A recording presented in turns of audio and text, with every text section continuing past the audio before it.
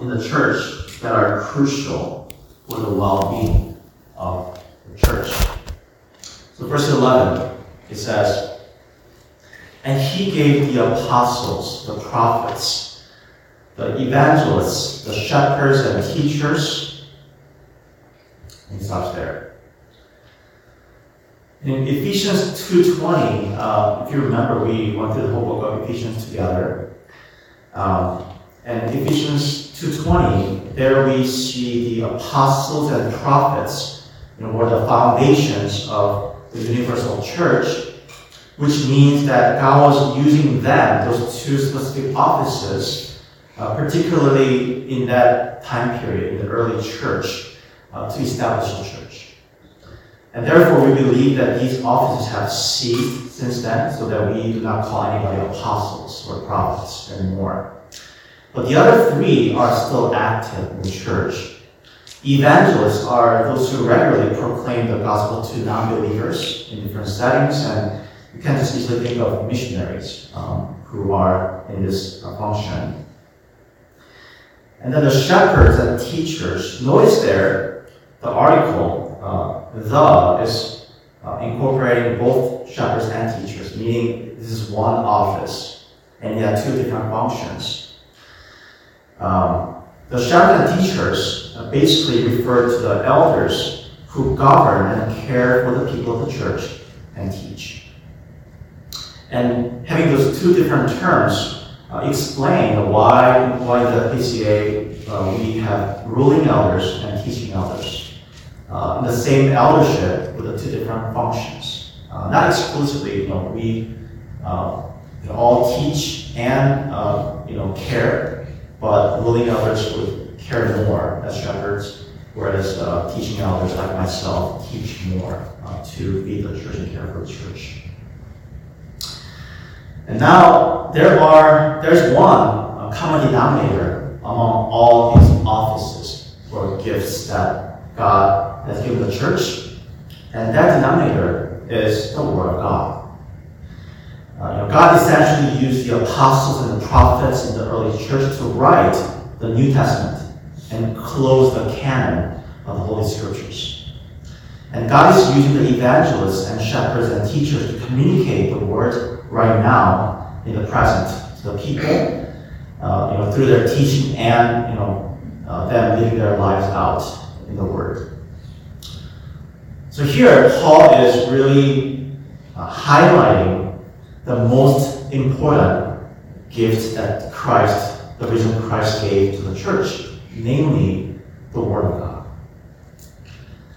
And indeed, this gift is very important, again, for the well-being of the church, and for these following reasons. So follow with me in verses 12 and 13.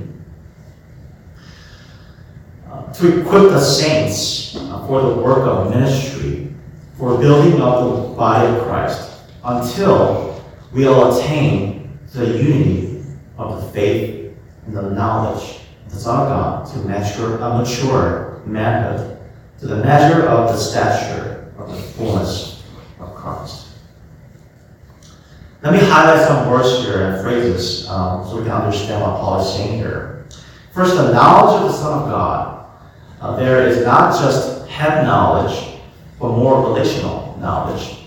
In building any relationship in our own lives, it's really important to know some, information of the other person, such as, food or hobbies or preferences. So we can celebrate and, be a good, friendship in that regard. But what's more important is the shared experiences with that person and the depth of trust. That's how you go deeper with that person. So here, the knowledge of the Son of God really means to go deeper in one's relationship with Christ as they grow in knowledge, in who God is, who He is, as well as in their personal trust and love for Christ. And now here, the goal of this, Paul says, is to mature, to grow mature in their character.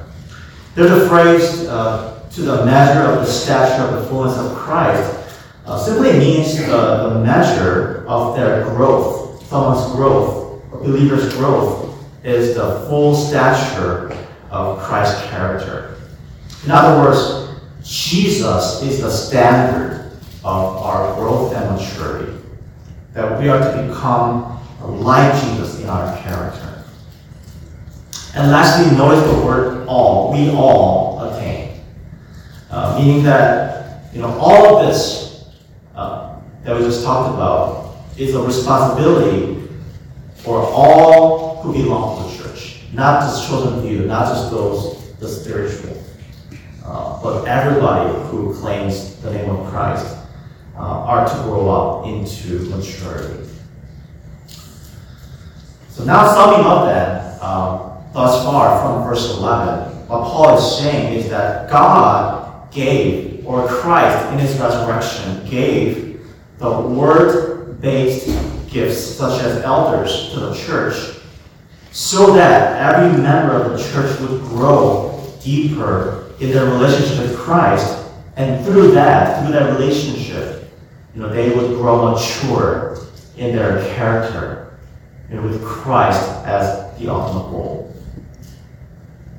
So the Word of God is that important in one's spiritual growth. And the spiritually mature people stand firm in the Word of God and do not let any false teaching, any temptations, sway them away from their convictions. And that's what Paul will say in verse 14. Follow with me. So that we may no longer be children, tossed to and fro by the waves and carried about by every wind of doctrine, by human cunning, by craftiness in deceitful schemes. Here's what Paul is saying. Satan, though he's been defeated on the cross, is still out to destroy the church furiously because he knows that his time is short. And to be sure, like I said earlier, Christ has already secured victory for the universal church so that the church universally will not be destroyed but will triumph in the end. But local churches can be destroyed, right? Universal church will stand, but local churches can be destroyed when they lose the calling from God, as we see in Revelation 23. Sober warnings there if you read through those chapters, that Jesus says, I rebuke you. If you don't repent, you're going to be gone. That's what Jesus warns to each local churches. So how does Satan work that in local churches? Satan will slip in false teachings into the local church. And if the church does not have a solid grounding in the Word of God and what it says, those false teachings will contaminate people's minds and will divide and destroy the church. And when you hear that, when you just hear what I just said, especially the words like false teaching, you may just jump all the way over to the heretical teachings that you may just encounter in church history books in distant past. And we may think that we're immune to those teachings. But false teachings go beyond that and can be pretty close to home. These teachings are really any worldly philosophies and ideologies that can diminish the authority of the Word of God in our lives and drift us away from Christ. The examples are obviously materialism in our world and blind reliance on human technology and ingenuity. It can be a lot of different things. But also, I want to point out some political ideologies too, because they can not only shape one believer but the whole church in many different ways. And I think if you maybe observed what happened during the pandemic, whether it's on social media or even on public media, we saw a lot of Christians having different political ideologies like fighting one another publicly. It was very terrible, to say it lightly. There, to be sure, politics is not necessarily bad, but it becomes bad when Christians put their political convictions above what the Bible says and start wielding them as weapons to one another. Instead, every believer must test every doctrine and political ideologies by the Word of God as the final authority, and humbly help each other arrive at a reasonable conclusion. But what we saw over the years is people having their view over others and constantly saying, I'm better than you. That's basically what it was when they debated in the public forums like that. And that's why they went to church during the pandemic and destroyed some of the churches. So Hebrews 5:14, it says, "But solid food is for the mature, for those who have their powers of discernment trained by constant practice to distinguish good from evil." That is maturity. The Word of God has to be the basis for every single conviction that we have. If not, I guarantee you, the church will be destroyed. The Word of God is foundation. Let us not forget that. And we are to go deeper in our walk with Christ, not just in head knowledge, but in our personal trust. And we are to grow mature in our character. Otherwise, we cannot guarantee any survival of individual, but also CLC. If you go to the next slide, a few months ago, we bought a couple of planters from Menards and planted sunflowers, such as this, in our backyards. And they were growing pretty well, and pretty tall, I would say. If you are familiar with how sunflowers grow, they grow pretty tall. But then there was a storm shortly after we planted them. And some of the flowers, literally got snapped in half. It just looked really sad. Tall flowers, like that. They died, but it just became lifeless. Before that, it was, growing and there's so much hope, but all of a sudden, lifeless. And it seemed as though that those who got snapped had thinner stems than others, and they're also growing a bit distant from other flowers within the same planter. I think what that meant was those who were, planted next to other sunflowers, these sunflowers were basically protecting each other from the storms, so that they were not snapped in half by the storms or wind. So what I saw was this, that those other sunflowers grew steady and eventually bore beautiful sunflowers because they were getting enough nutrition as well as protection from other sunflowers. And that really is a good picture of Christian life.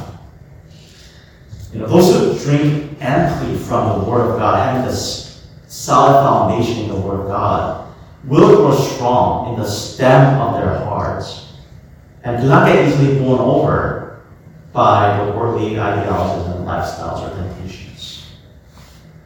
And also, Christians are to stay near others who have their own strong foundations of the Word of God.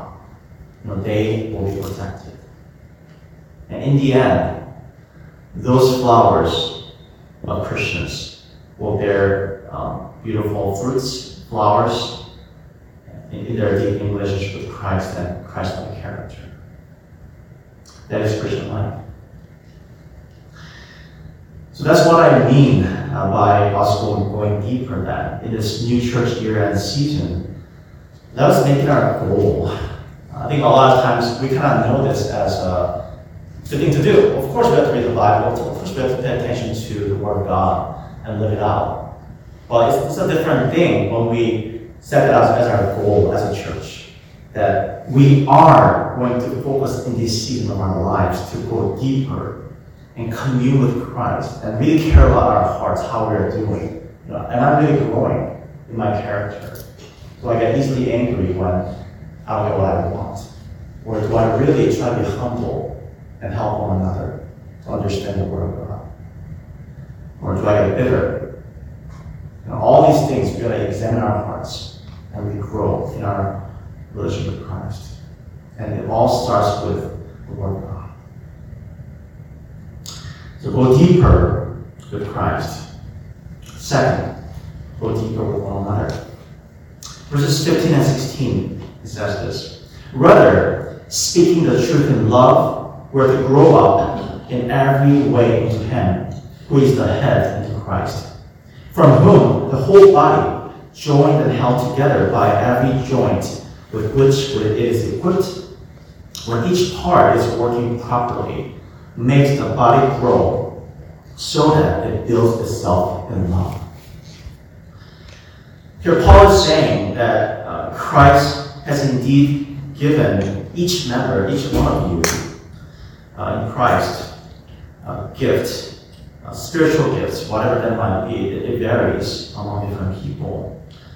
So that each member can properly use those gifts to build up one another, build up the church. And Paul says, as we do that, the crucial element is love. Repeated twice. The Bible back then, they didn't have a computer. So when they use different words twice, or the same words twice, or long more, that means it mattered. They used the ink and paper that was pretty rare at that time. So it matters. He repeats that twice. But here specifically this means, he says, we're to speak truth in love to one another. Speak.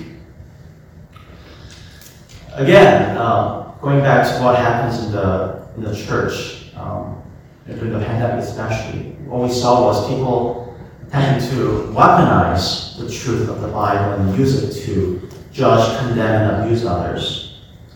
But rather we are to uphold and speak the truth, to be sure, to one another, but we do that in order to build each other up. So that's what we're to do, but the question at this point might be, how do we do this? How do we do this? Of course, the perfect example of how we do this is Jesus. He's the standard, like we saw earlier.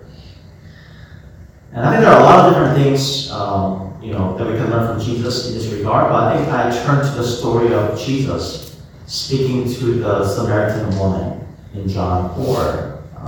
If you're not familiar with the story, it's a story where Jesus talks to this woman in Samaria, which is a very ostracized region and people group. But Jesus reaches out to this woman who not only is Samaritan, but also has had a very colorful relationship history. She's had 5 different husbands, basically addicted to sex and relationships. To such woman, Jesus comes to her, and he tenderly talks to her and tells her about the gospel. Here are some of the things that we learn in this story, and I listed out there. There are many different things, but I pointed out what Jesus did that we can learn in regards to what it means to speak truth in love. And here he reaches out to the, again, outcast, someone that people didn't really care about or even judged and cast out. And he also values her as a human being. He didn't define her by her sins or mistakes or even her social status. He reached out. He valued her as the image bearer of Christ. And he's also patient with her questions. She asked a lot of questions in the story. Not once he said, "Are you serious? That question? Does not make sense." He never said that. He always was patient in the story. And yet, in his gentleness and patience, he revealed her sins. But even then, he did it through a series of questions. Here's a wisdom that we need to learn, really, even in our relationships. Whenever you confront somebody, if you start with questions as opposed to statements, you win that person. Because questions are a more gentler way of confronting somebody, helping them to own their mistakes as opposed to us condemning them. Jesus demonstrates that. And he never publicly shamed her as he did that. And lastly, he did not control her. It's like, change. Rather, he gave her ample space and room. He respected her boundaries as a human being. So that when she changed, it wasn't because Jesus somehow forced her, but it was her own volition, of course, by the power of the Spirit. That's a good example, but the question at this point might be, okay, that's Jesus. Can we do that? To be sure, each one of us has different challenges, I would imagine, when we come to this area of speaking truth and love to one another. Maybe some of us maybe we can label you guys, if we may, truth people. That your strength is, confronting people when you see something is wrong with that people, and you enjoy serving them by telling them the truth and kind of outline for them and guide them through different stages about how to change. So that's a strength, but at the same time, if you are in that category, so to speak, you may tend to be a little insensitive sometimes. And maybe you have been told that you hurt people's feelings more easily. So that's one camp. Again, I don't want to categorize people in that way, but that's one, I guess, tendency of some people. But the other tendency might be that, okay, the strength first. The other camp have the strength of, knowing how to empathize people and knowing how to be tender towards others. So they love being kind and gentle. They love being the healer, so to speak.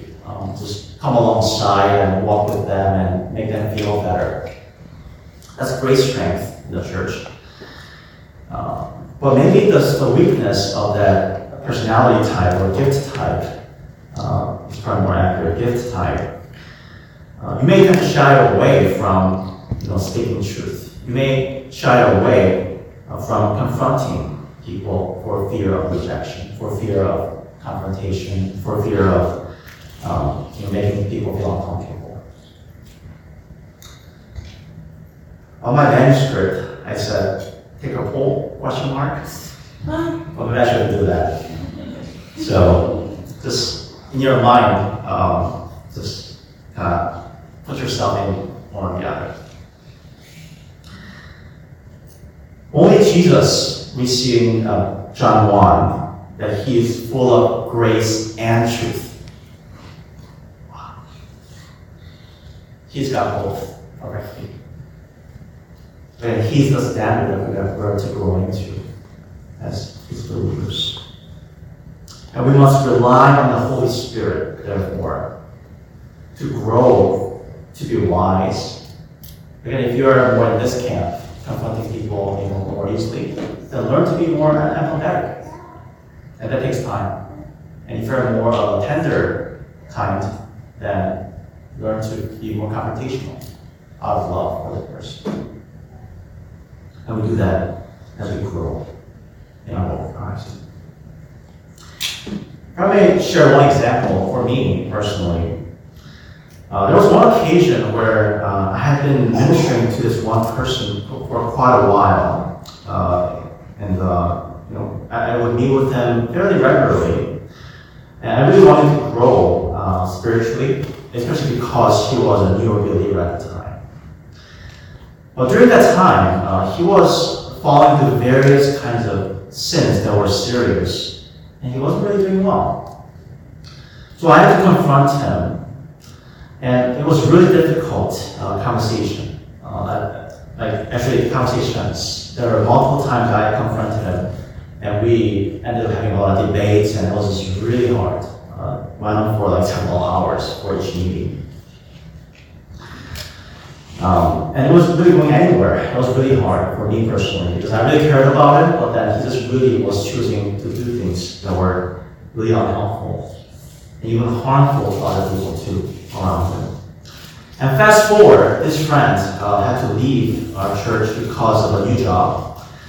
And at the last meeting before he left, he talked with me and he started crying in front of me, saying that he really appreciated the fact that I never gave up on him. Despite all the hard talks that we had, he kept saying thank you for not giving up on me, even though it was difficult. And it was a powerful moment as a pastor. I think I always like to make a mental note to myself, to grow as a pastor, grow as a brother, that in ministry, I said, I shall never give up on people, no matter how hard they may be in certain seasons. That I'll not do that. And I find the justification for that from God. Because God would never give up on me. Just because, I can be difficult to him, that I choose different things that may not be very helpful for my growth. And yet, he reaches out to me and pursues after me after a million failures. And I should do likewise. And may I say, so should you. So being in the church, brothers and sisters, you have been given the privilege to serve each other. When you hear the word body of Christ, you gotta take that literally. It's organism. We're not just organizations, but we're organisms, where each one of you matter in this body. And each one of us, therefore, again, go deeper with God first, understanding his love for you, how he serves you. And as you receive that grace, you are now to replicate that love to one another by speaking truth in wise ways that we're to grow into. And when we do that, the church will build up. And that is precisely what I'm encouraging us to do at this juncture and season of our lives. That we take going deeper with God seriously, and we take another step to go deeper with one another. And really make this body of Christ grow. Really organically, not just structurally, which those are both important, but at this juncture, I really want to see us growing organically. Find a good foundation for our church in a sense. So let us do that. That's our goal for this year. With that, let's pray together.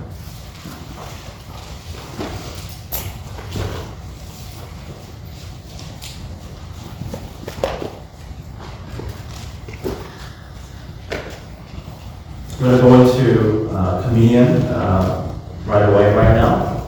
So would you take some time in prayer?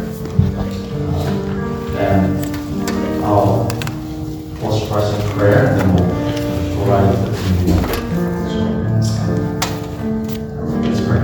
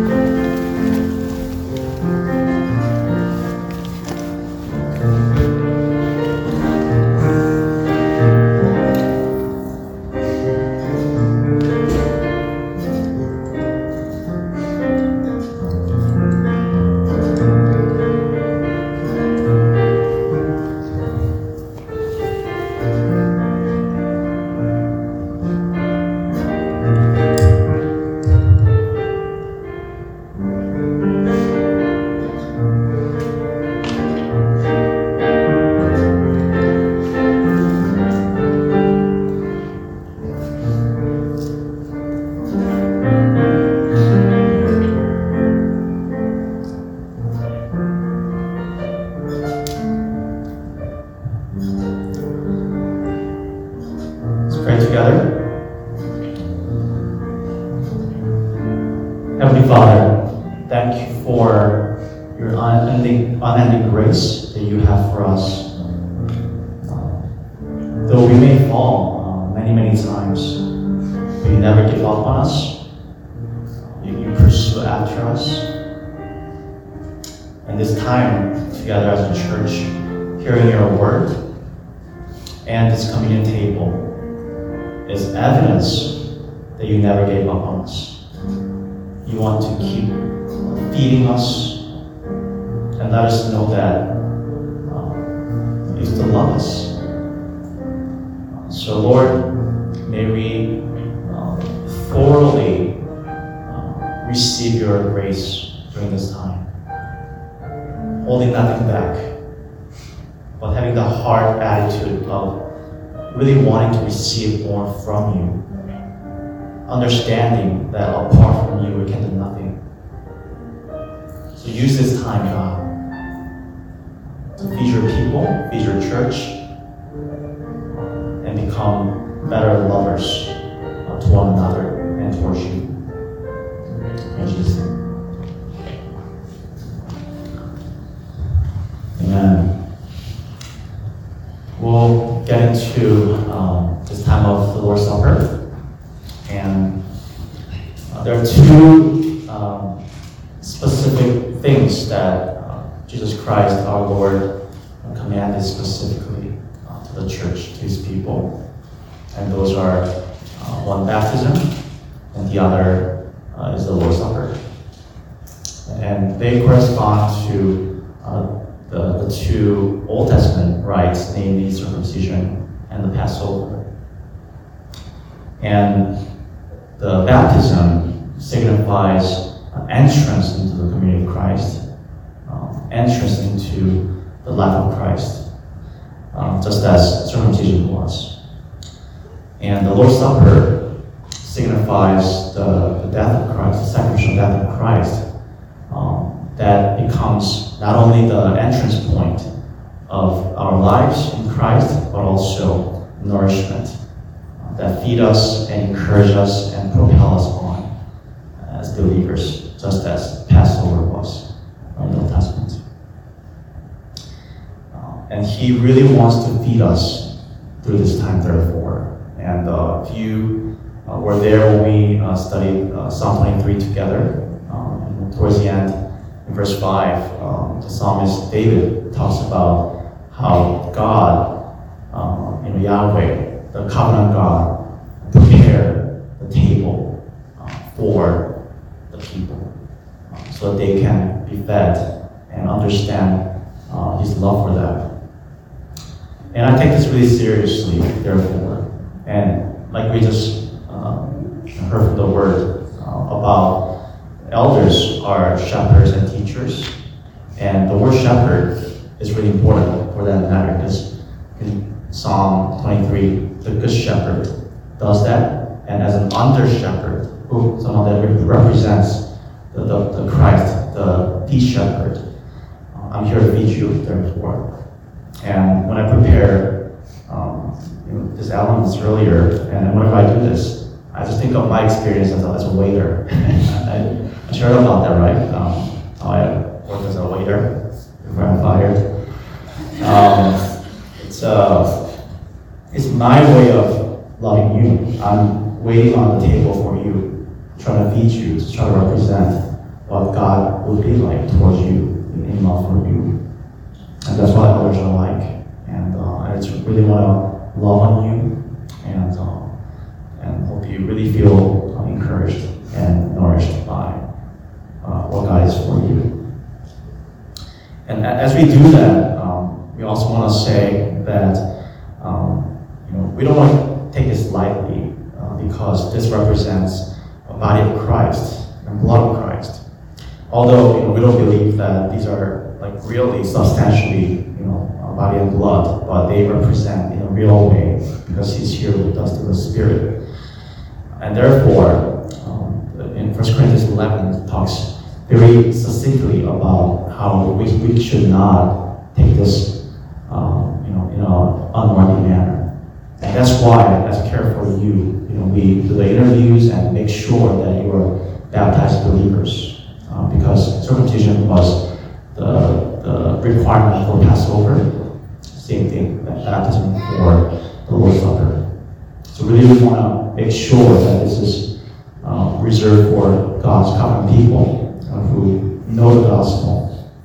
And for those of us who have been baptized or cannot participate, I really want to encourage you to think about where you are in your spiritual journey, and may God impress upon your heart at His timing to take that step and participate. So let's not make any misunderstanding here. That we really want to make this available for everybody, but make sure that we follow how God prescribed for us in His Word. So with that in mind, let's go into our time together. Let's really celebrate. Let's really be renewed through this time together. So let me share for us. On the night when Jesus died for you, He took the bread and He broke it. I'm sure Jesus did it better than I did. He broke it and said, "This is my body." Just imagine the scene where Jesus is saying, "This is my body, broken for you. Do this in remembrance of me." In the same way, He took the cup and said, "This is the new covenant in my blood. Do this as often as possible in remembrance of me." And when we do this as often as possible, God is Jesus sitting with us across the table, feeding us and nourishing us. So join the table. Let us all stand if you're participating, and make a single pile line here. And then get the bread first, and then grape juice, and then go back to your seat in this manner. So let's all stand to the table.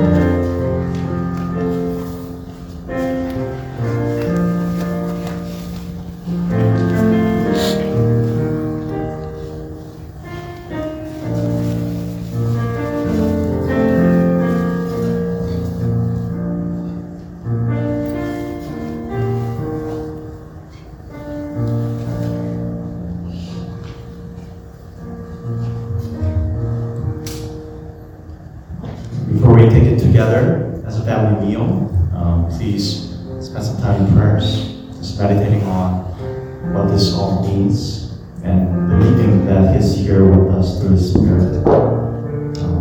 Really want to bless our hearts and love on us. After for a little bit, we will take it together.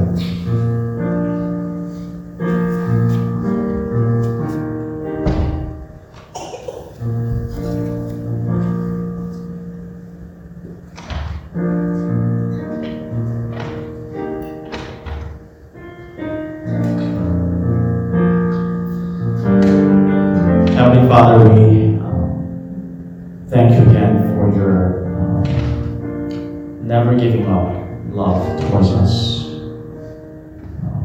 May this moment be one of the many moments where we get to experience the Holy Spirit's working in us and transforming us from one degree of glory to another.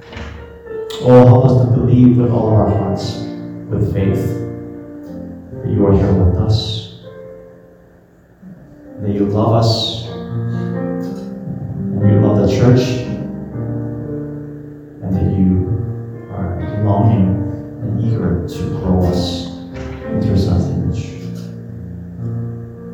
Sanctify us and help us to fight our sins, God. Pray in Jesus' name. Amen. Let us take the bread first.